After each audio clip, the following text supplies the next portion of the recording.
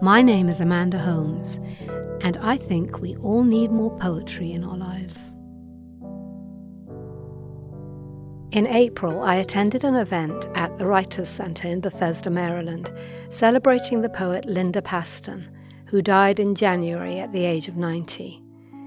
It was an afternoon of fond remembrances by her fellow poets who read from her work, and a broadside inscribed with this poem, "I am learning to abandon the world," was distributed at the event, so I'd like to share it with you today.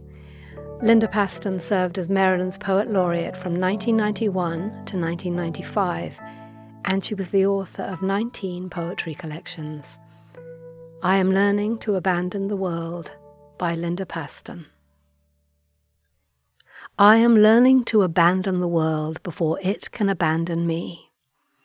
Already I have given up the moon and snow, closing my shades against the claims of white. And the world has taken my father, my friends. I have given up melodic lines of hills, moving to a flat, tuneless landscape. And every night I give my body up, limb by limb, working upwards across bone towards the heart. But morning comes with small reprieves of coffee and birdsong.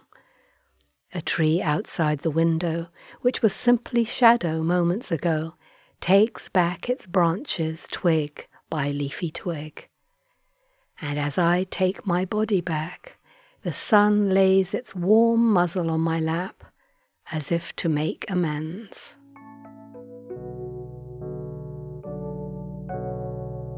Thank you for listening. If you have any comments or suggestions for poems you'd like me to read, we'd love to hear from you. You can send us an email at podcast@theamericanscholar.org or comment on our website, theamericanscholar.org.